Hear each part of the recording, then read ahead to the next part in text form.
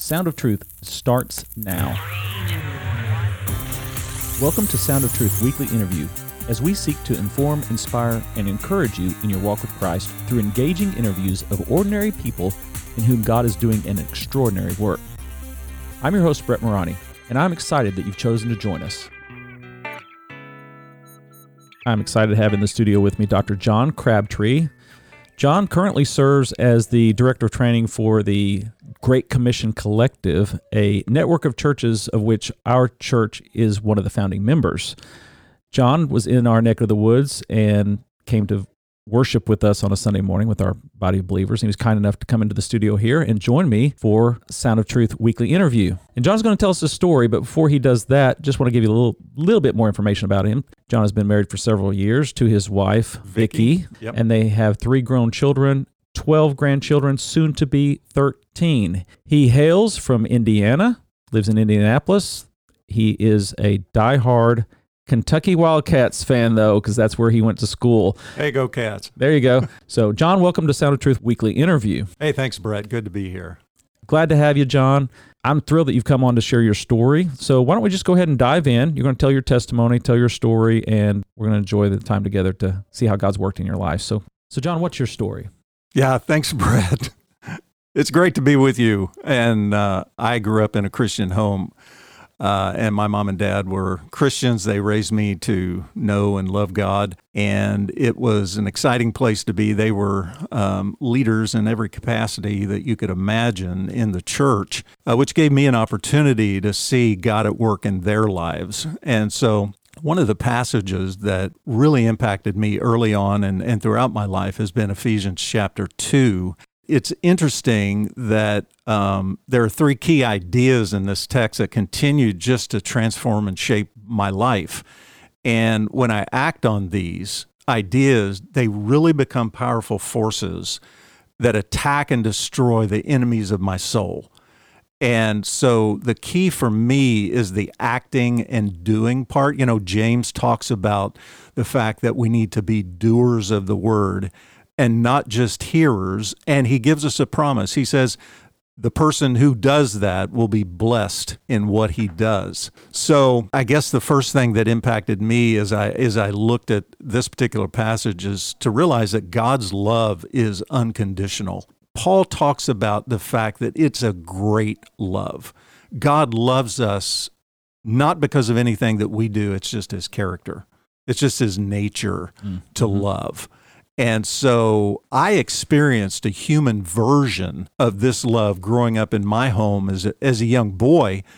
And one day something began to click when I heard these words, "For God so loved the world that he gave his only begotten Son, that whoever believes in him should not perish, but have everlasting life." And so in Sunday school, one of the teachers, I remember this very clearly, she said, "John, why don't you put your name in there?" And so as I read that verse again, I said, for God so loved Johnny. I mean, that's what my mom and dad called me. So that's kind of what I put in there.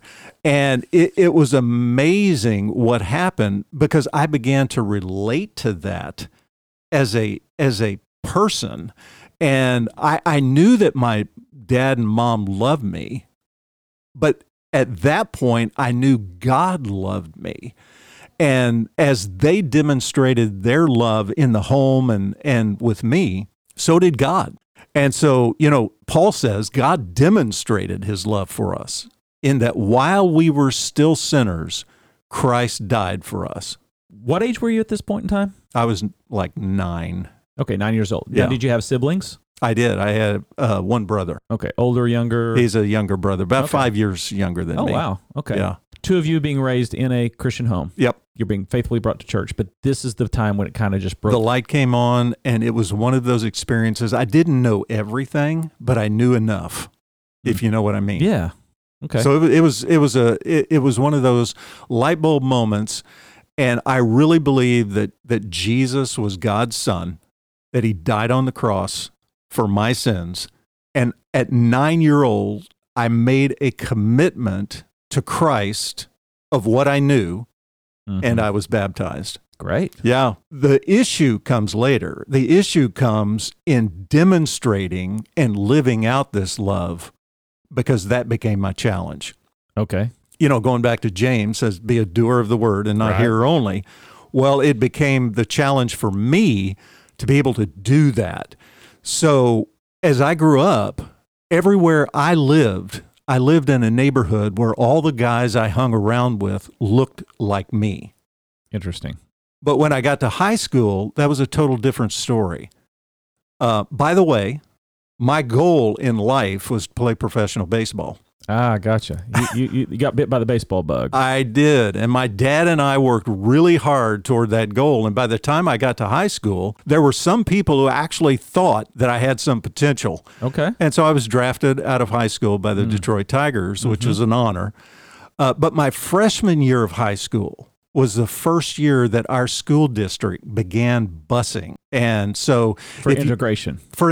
Yeah. And if you've seen the movie, Remember the Titans, we had a Remember the Titans day every single day in high school. So define that. There was so much animosity.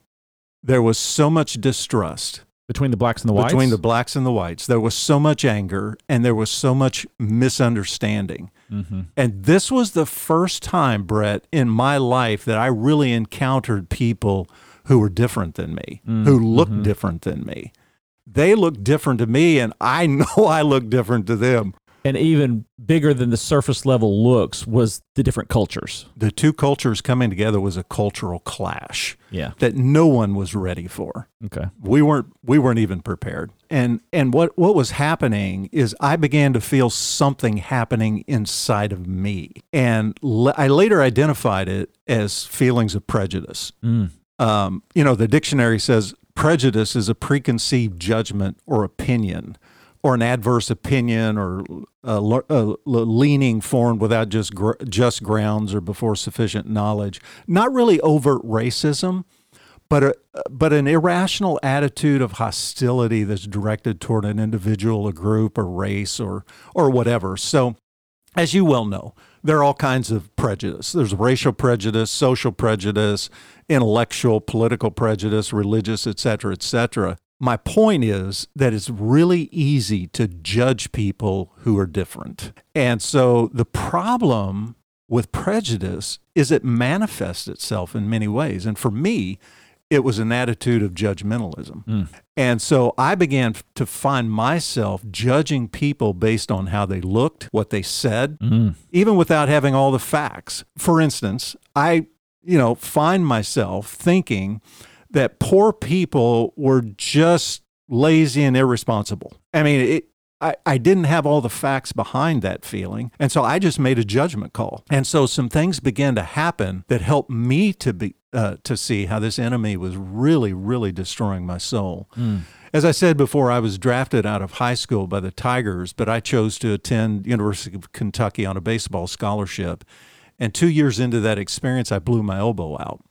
As a pitcher, that's not very good. I mean, that was a huge dream buster in my life.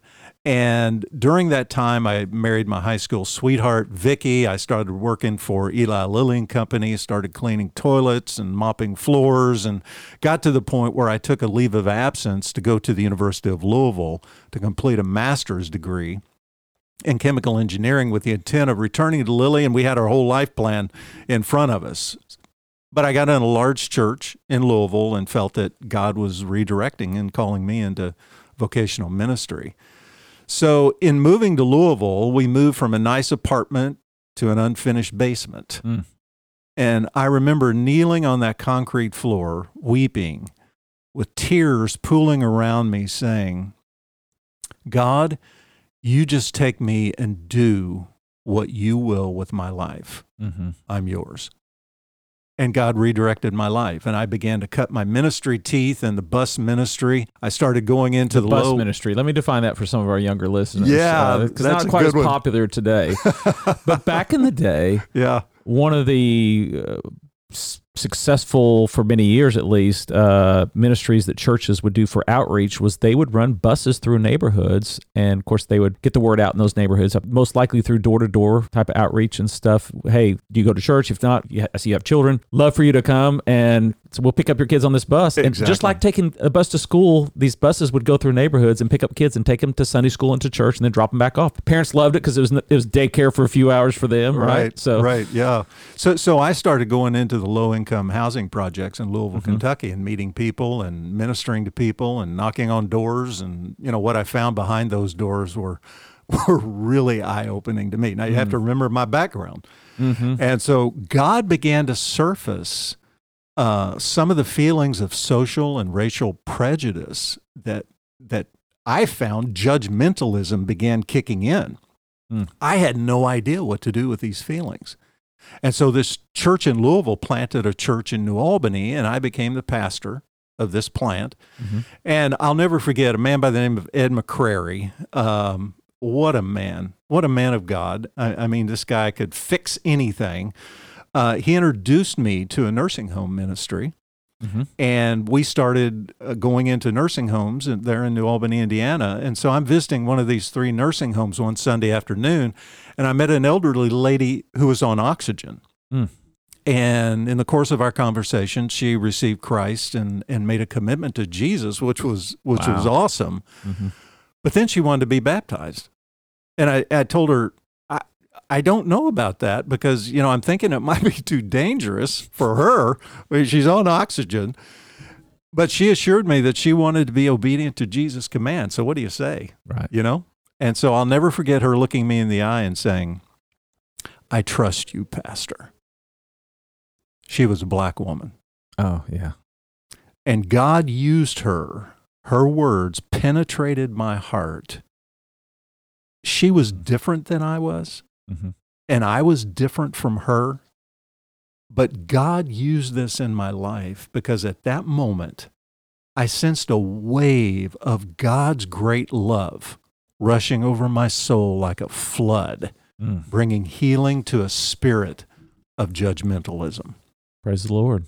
And I began to realize that the only power, the only weapon powerful enough to overcome and kill this enemy of my soul was the great love of God. And guess what? God placed that within me. He says in Romans chapter 5, verse 5, God's love has been poured, inundated, flooded into our hearts through the Holy Spirit who has been given to us. So here's my question. So what difference has God made in my life? Well, He's increased the capacity of my heart to love people. I watched the Grinch Stole Christmas movie with my kids growing up, and I watched that with, my grandkids, and the picture of the Grinch's heart when it's so minuscule. And then later on in the movie, it grew in capacity. And that's what happened to my heart. And so my response has been, God has given me a desire to really respect people. That love began to be expressed in how I see people, how I respond to people. And now I see people as human beings made in the image of God. And because of that, I respect them. And I treat them, try to as best as I can, with dignity and worth and value. I've had the opportunity to travel the world and be involved with many different cultures. And it is a totally different experience than what my freshman year in high school was because of the unconditional love of God. What a great testimony, John. Thank you so much for sharing. And I know this isn't your whole story, so we're going to invite you to come back for our next episode and share the rest of what God has been teaching you. So this is the reason why we have these weekly interviews at Sound of Truth. We want to expose our listeners to as many stories of God's grace and how He's worked specifically in people's lives. And everybody's story is different, but at the same time, we share so many things in common. And as we hear each other's stories, the Lord uses it to help grow us in different ways as believers. So, John, thank you again for your testimony, and we look forward to having you on next week's weekly interview as well. Thanks for listening to this episode of Sound of Truth. If you enjoyed it, please rate and review it. Also, tell your friends about it. Thanks. Music is by Canon and is used by permission. Sound of Truth podcast is produced in collaboration with Harvest Jacksonville and is copyrighted by Brett A. Murani, 2022.